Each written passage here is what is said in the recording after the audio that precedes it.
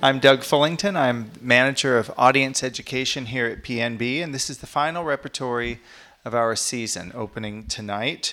3 ballets. This is a solid rep.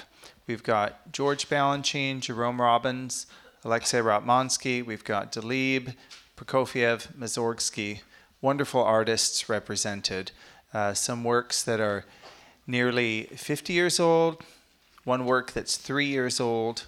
We're really running the gamut here, but just terrific and varied work, and I'm really excited for you to see it. I'm excited to talk about it. As usual, we'll go through the works in the order we're going to see them tonight. Very happy to answer any questions, discuss anything that you would like, so please just jump in. That's fine. Holler if I don't see you. But the other thing, these are all new to PNB. Now, this first ballet, La Source, by Balanchine, the school danced it some years ago, but the company has not danced it. This is a first. But I believe that all 3 of the women dancing the leading role learned it as students at Central Pennsylvania Youth Ballet. Carrie Imler, Noelani Pantastico, and Lita Biasucci. They all were involved in some aspect of this ballet at CPYB, as we call it, which turns out wonderfully developed and technically able dancers, as we know through Carrie and Lita and Noe. And you'll be seeing Carrie tonight, partnered by Jerome Tisserand, Elizabeth Murphy in the second ballerina role, and there's a corps de ballet of 8. Now, where to start with this ballet? The music, I suppose, which is probably what Balanchine would want. Leo Dalib is the composer of Coppelia, the composer of a ballet called Sylvia, which is still performed in several different productions. He was one of Balanchine's favorite composers, right up there with Tchaikovsky and Stravinsky. Dalib's music really personifies the French sound, the 19th century sound. They had a real way with instrumentation, with writing for the instruments of the orchestra in a very colorful way, and a wonderful way with harmony. And we can trace this through the whole lineage of French composers from the 19th century right on up through the 20th century, where it got more rhythmically distinct and more harmonically out there, so to speak. And Dalib was a wonderful composer of dance music, or dansant music, as the French term goes. And Balanchine loved to return to him as much as possible. And with La Source, we really have, it's a little bit of a hybrid work. He was drawing from some existing work from the 50s, earlier in the 60s, but he was really starting out just to make a duet. And it was a duet for Violette Verdi, who was French and a wonderful dancer, a colorful dancer. She had wonderful technique, trained in France, and she would be partnered by a young man named John Prince, who was up and coming, and Balanchine wanted to create something for John Prince to help him get to the next level, if you will. And he told this to Violette Verdi, and that was part of the idea behind La Source. Now, what's this title, La Source? This was a full-length ballet in 1866. It was about a water spirit, and I won't go into all the details. But the composition of the ballet was shared by 2 composers, Ludwig Minkus. Minkus was an Austrian composer who also ended up working in St. Petersburg and composed Don Quixote and La Bayadere, quite a bit of Paquita. But this was a first for Dalib. He was entrusted with 2 of the 4 scenes, and he definitely sort of came out on top, if you will, at least in the eyes of the critics. And then Dalib received more commissions after that. In 1867, he wrote new music to be put into the ballet Le Corsaire, or The Pirate. And then he received the commission in 1870 for Coppelia, and then several years later came Sylvia. So this is one of Dalib's early works, and Balanchine drew the music from this ballet to create essentially 2 pas-de-deux in a row. A partnered section, or the adagio as we would call it, and 2 variations or solos, one for the man, one for the woman. And there were 2 sets of these. And usually one is pretty hard work. And if you put 2 together, it's an awful lot of work. So when this premiered in 68 and came back into the repertory the following year, Balanchine added some choreography he had created for another short ballet to Delibes' music for a ballerina and 8 women. And so he interspersed their dances with the leading couple to create a slightly larger work. And he also drew from some choreography he had made back in the 50s. So he sort of fit it all together. And this is what we have as La Source today. So we have our leading couple. Then there's a second ballerina with a group of 8 women. And they're essentially not on stage at the same time. So there's a little bit of that schizophrenic quality, but it's the music of Delibes and I think the sort of joy that infuses Balanchine's choreography that really creates the whole. It is a technically challenging ballet. The steps are small scale and very representative of 19th century ballet, in which the dancers didn't lift their legs as high and didn't maybe jump as far, but they could move really fast. I think we'd be surprised at how fast they moved. I work with a woman who's an expert in 19th century ballet technique, and she said, you know, if you have trouble fitting all the steps to the music, you just need to move faster. So you don't slow the music down, you just move faster. And I know this is it's a wonderful challenge and a very satisfying ballet to learn for the dancers. We'll be showing 3 casts in the leading roles over these 2 weekends. And the dance has so much joy in it, and I think that's a wonderful aspect of dance. It's very, it's joyful, and there's that positive element of idealism and almost escapism, if you will, that I think is a great thing about theater. And Balanchine knew this. And this would be the kind of work that would help round out a program. It might not be the centerpiece work, but it definitely is just a burst of sunshine, if you will. And we also have a newly edited score where we were able to access Delibes' original manuscripts. A lot of music from this period is rearranged over time. It's very popular in the first part of the 20th century, 30s and 40s. You think of Bach and Fantasia, things like that, which is great, but not really what Bach wrote. And we were able to access those manuscripts and have the score re-edited freshly for this new production. So we're very excited for you to see it and for you to hear it. So that is La Source. It was staged for us by Peter Boal, who danced this as part of his repertory at New York City Ballet. Yes? You'll move to share that Kyle Davis said about La Source that you go off stage and vomit. It's that hard. Do I have to repeat that? Kyle Davis is one of the men that will dance La Source. He's partnered with Noelani Pantastico. And essentially, we're saying that the ballet is so difficult that you give everything you have, and when you go off stage, I'll just say you have nothing left. So, yes, it is deceptively difficult. But the dancer doesn't show us that. They'll show everyone backstage that once they're off stage. The second ballet is a complete departure from the world of the first one. This is Opus 19, The Dreamer. And it was choreographed by Jerome Robbins in 1979 for Mikhail Baryshnikov. Baryshnikov, as many of you probably know, defected to the West in the early 1970s. He danced at American Ballet Theater, but for 1 year, he danced at New York City Ballet.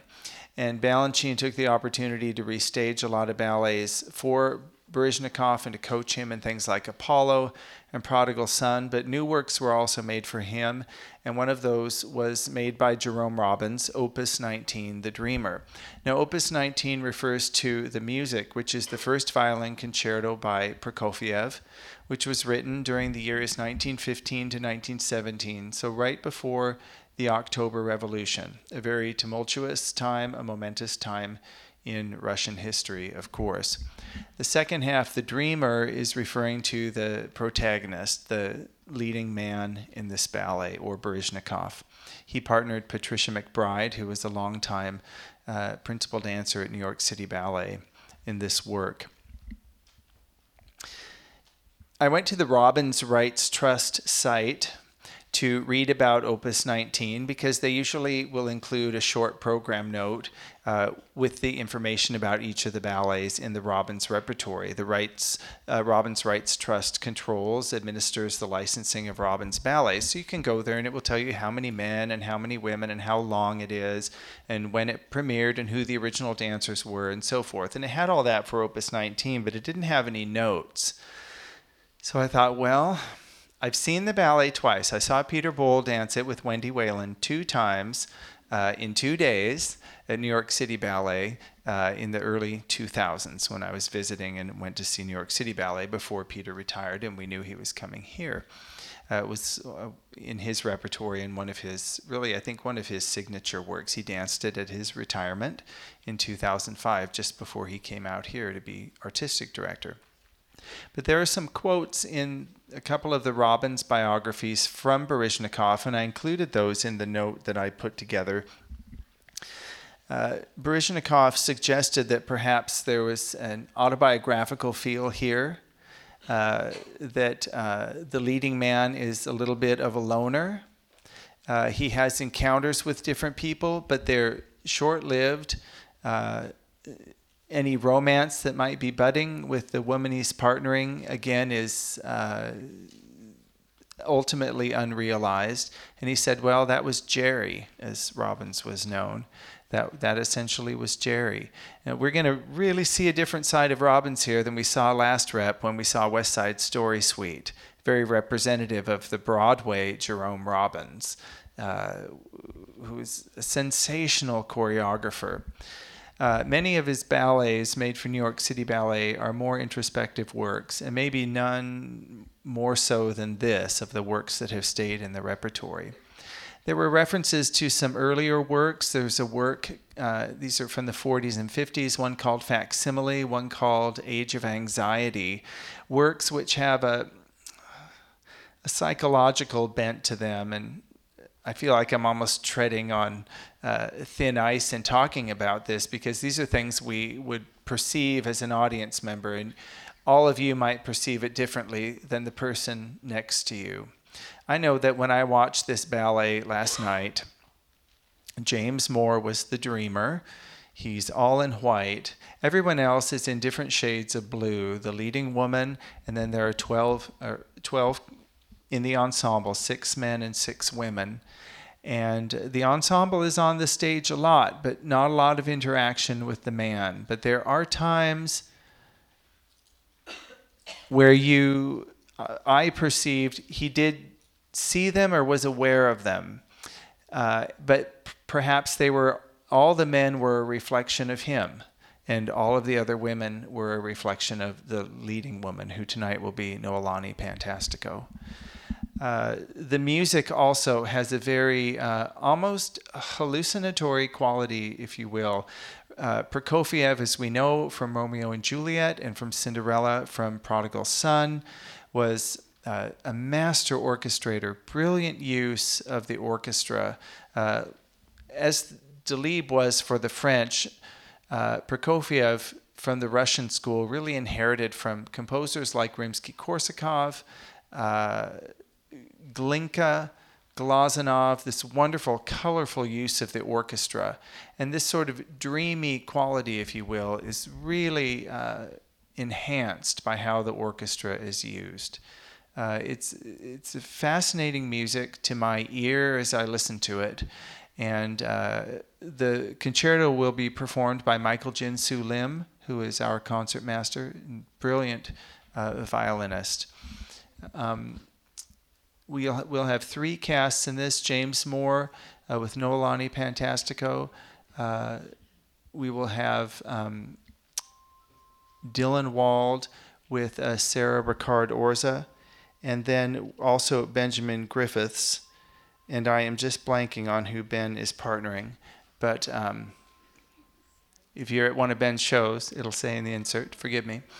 And these will be big premieres for these men, because not only are you aren't just doing the steps, you learn the steps and you perform them in the right time, but you also have to try and, I think, immerse yourself in the feeling of the ballet, and that's a very that's quite transitory, if you will, and almost transcendent too. Watching it last night, I was very moved by how the whole was came across, and I think I'm being slightly incoherent, but maybe that's appropriate for the piece. Anyhow, I think this is a fascinating addition to the repertory, a side of Jerome Robbins we don't usually see, and it was also work that was very close to Peter Boal. He worked quite a bit with Robbins on this work, and Robbins didn't select many dancers to perform it. And Peter has staged it here, taught all the roles, of course. So excited for you to simply experience the piece, and I'll leave it at that. Now we can go on to pictures at an exhibition. Yes, please. Rachel Foster. Yes, thank you. Rachel Foster with Benjamin Griffiths. Sorry, Rachel. Pictures at an exhibition. Music is famous, of course, by Mussorgsky. Famous most, I think, more so even in the orchestration by Ravel, but we'll hear it tonight in the original form, which is piano solo, performed by Alan Dameron. Amazing work. This was choreographed in 2014 for New York City Ballet by Alexei Ratmansky. This is our third Ratmansky ballet. We have Concerto DSCH set to the Shostakovich Concerto. We have Don Quixote, which was made for Dutch National, and we performed twice, and now we have pictures at an exhibition. And I can't say enough about Ratmansky, except that I think his work is very important. And I think that if you're a serious dance goer, it's great that you're here, and it's great that you'll see it. He is extremely prolific right now, choreographing all over the world, sort of tirelessly. He doesn't sleep very much, which is something I know. And he recreates, he does a number of things, and I wrote about this in the notes. He recreates 19th century ballets from the same notation system that I work with. He has a real love of Shostakovich and has choreographed many works to the work of Shostakovich. He is the artist in residence at American Ballet Theater and also regularly choreographs at New York City Ballet, Miami City Ballet, and I want to say that I think we're going to see him here too. He was here 2 days last week to coach this piece. Just fascinating and unique. He's very dedicated to classical ballet and working in the classical idiom, but there's a little bit of similarity, I think, with Balanchine. Balanchine was a real chameleon and sponge. He did a lot of work on Broadway. He worked in jazz and tap. He knew a lot of folk dance, and he incorporated so many types of movements into ballet vocabulary. And I see that with Alexei too. I see it, though, Alexei looking back on the history of Russian dance, back through the sort of development of the sort of Bolshoi style in the 30s and 40s, that sort of heroic, larger-than-life style, the folk dance, reaching back to the 19th century and the works of Marius Petipa and that school, and I see him incorporating all of that into the style that he's working in now. I look at pictures at an exhibition and I see things that I've seen in dance notation. I see things that I've seen in films out of the Soviet era and so forth. So just huge vocabulary and extremely responsive to music. What we have here is this set of dances that Mussorgsky wrote. He wrote them in memory of his friend Victor Hartmann, who was a painter who died, I believe, in 1873, and Mussorgsky wrote pictures at an exhibition in 1874. There was an exhibition of Hartmann's work, and Mussorgsky went to it and was moved by a number of the paintings to write these 10 pieces with a sort of connecting work, which is called the promenade, as you would promenade through walk through the exhibit, and that comes at various times. And you can see the different titles here: the Gnome, the Old Castle, so forth. BDO at the bottom of the page, that's cattle or cows. Ballet of the Unhatched Chicks, Catacombs, With the Dead in a Dead Language, and so forth. The Great Gate of Kiev, of course, famous. And he has created dances for really what is a community of people here, 5 men and 5 women. They dance as an ensemble. They dance women together, men together. They dance solos. Right at the beginning of the piece, we see them all kind of perform for each other. They're all grouped together, and one at a time, different dancers will come out and dance a little bit as the others look on with enthusiasm, almost as if they're introducing themselves to each other at the same time as they're introducing themselves to us. The look of this ballet is fascinating. The backdrop is derived from Kandinsky's, Vasily Kandinsky's color study, Squares with Concentric Circles, from 1913. I did ask Alexei why this was here, why he used it in this ballet that's related to Mussorgsky and Hartmann, and he said, and I don't think he'll mind saying it, that this was the picture that was hanging in the hospital room when his wife Tatiana was giving birth to their son Vasily, and that Alexei said he stared at it for hours. Alexei worked with an incredible projection designer, Wendell Harrington. She has been really leading the way in theatrical projection design for 30 years, and she's head of the department at Yale. She has deconstructed the Kandinsky. It moves, it grows, it slides in and out, everything you can imagine to accompany these dances. I think it's absolutely fascinating, and I think it complements the dances very well. Well, there's a software. How does it move? There's a software that Wendell uses, and that's set up. I think it's projected from the back. I think. Yeah, it's got to be. Yeah. She was here this week, too. She said she wanted to come and make sure it would look right in this theater. It was an opportunity to revisit the work. So she was with us until this afternoon, and she's gone back east. Beautiful, beautiful lighting design from Mark Stanley. All of these things work together. And Adeline Andre has made the most fascinating and unusual costumes for the dancers that play on the Kandinsky color palette. And they're almost shapeless costumes, if you will, but they allow for all the different kinds of movement that Ratmansky is requiring here. The women are on point, and there are sometimes classical and academic steps, but there are all kinds of steps that I think don't have names. And I think there are backstories to these. I think the idea of the different portraits come into play. I think there's a lot going on here, but we don't need to know any of it to enjoy it. And I think that's also part of the brilliance of Ratmansky and the piece, is you can just look at it in the moment while you're listening to the music and experience it. I think it's quite terrific. I don't mind saying I think he's brilliant and someone to really watch and keep an eye on. And I know that we're happy and we're proud to have his work in the repertory. We'll have 2 casts performing pictures at an exhibition, in some cases 3 casts. And we've had a wonderful time working with our stager, who is Wendy Whalen. This is Wendy's first staging job. Wendy was for 30 years ballerina at New York City Ballet. She retired just after premiering this work in 2014. The role that Elizabeth Murphy's dancing tonight, her costume has a yellow tint to it. That was Wendy's role. And she's just been wonderful to work with.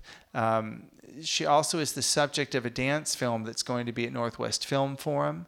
I'm sure we'll send something out. It opens July 26th. It's called Restless Creature, Wendy Whalen, and it just chronicles the end of her career and what it's like as a dancer to move on from your dancing career, to be injured and recover from that. And it is a very sort of baldly honest film.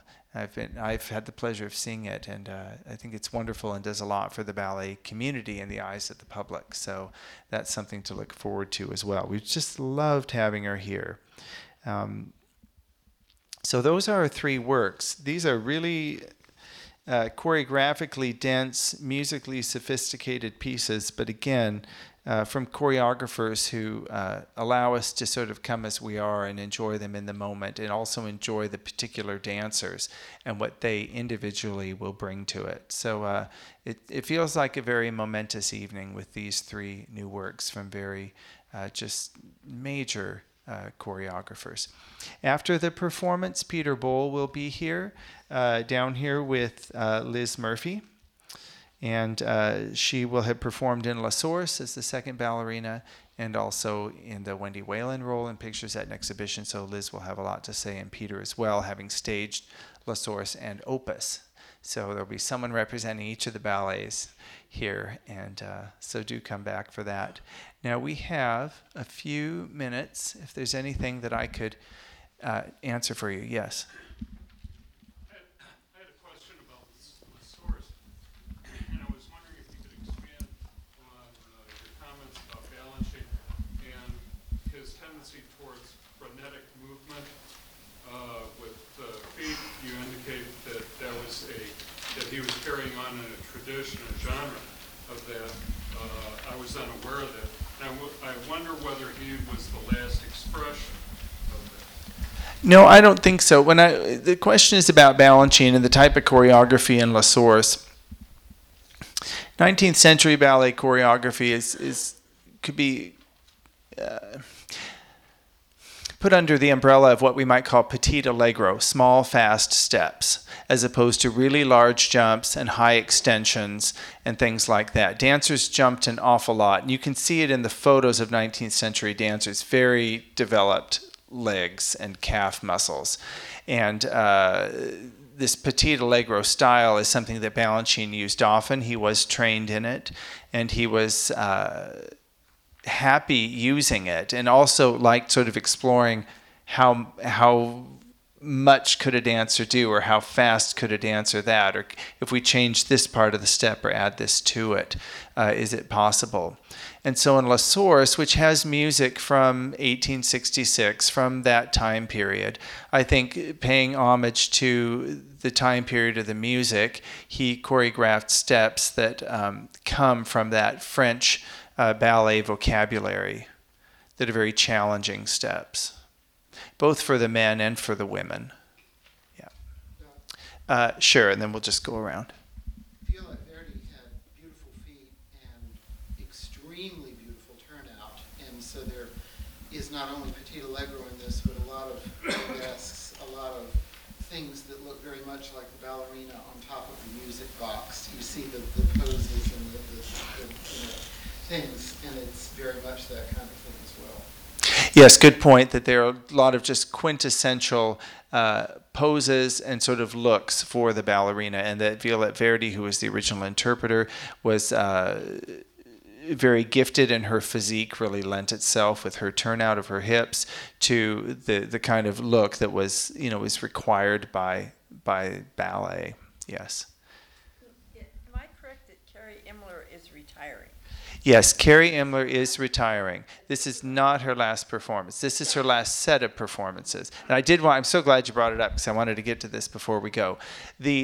After we have our 7 performances of this repertory program, on the 11th of June, Sunday at 6:30 in the evening, we'll have our season encore performance, which is a little bit of an encore of the season, but it's mostly a celebration of the careers of Carrie Imler and Botcarrel Bold, both of whom are retiring. And they will be featured in a number of works that they've chosen, and it really will be a gala in their honor. So if you haven't been to a retirement gala, they're really terrific. Before I worked here, I remember coming to Ben Houck's, coming to Lucinda Huey's, and really wonderful. It made me want to be a part. So. What is she going to be? What are her plans? I believe it's been announced that she'll, at least for the time being, join the faculty of the school. But I believe she will also be in school herself. Yep. I think that's as far as we've far as we know. Yes, and she is a mother. Yes, you might see her son making an appearance. Yes. Yes, the film with Wendy Whalen is called Restless Creature. Then there's a colon, and then her name, Wendy Whalen. Northwest Film Forum, July 26th to 30th, August 2nd and 3rd, something like that. But if you go to the Northwest Film Forum site, I don't think the house they show in is too big, so it's worth getting a ticket if you can select your day. Yeah. So yes, do consider coming to the season encore performance. There will be some works on there that we haven't performed in some time, but that Carrie and Bold had wanted to do, part of Balanchine's Theme of Variations, part of Kent Stoll's Cinderella, a piece made for Carrie for that evening by Keon Gaines. And it's just a really nice celebratory program in their honor. So, yes, one more. Is he still dancing? Is Bold still dancing? No, Keon. Keon. No, he's teaching, choreographing. He's doing a lot of sports too. I know that he's doing tennis and snowboarding and all kinds of things. He wouldn't do as a dancer because you don't want to risk it. And he's been, choreographing, and it was like, oh, Yes, interesting. he's very, very busy. Up in the office, he's right next to me, so I see a lot of him and keep tabs on all the different things. Yes, Ezra Thompson choreographs. He has been for the Next Step programs for school performance this year and for the company next year. So, yeah, a lot of talent. Sure, one more then. I noticed that Bold is not in this performance. Is he sitting this one out, or will he be in some of the other? Good question. Bold will be dancing pictures at an exhibition, not tonight, but in alternate performances. And that's the only ballet he is in this rep, and Carrie is in Pictures and La Source. And then they'll have their gala on the 11th. So, all right, everyone. I hope you're excited as I am. Thank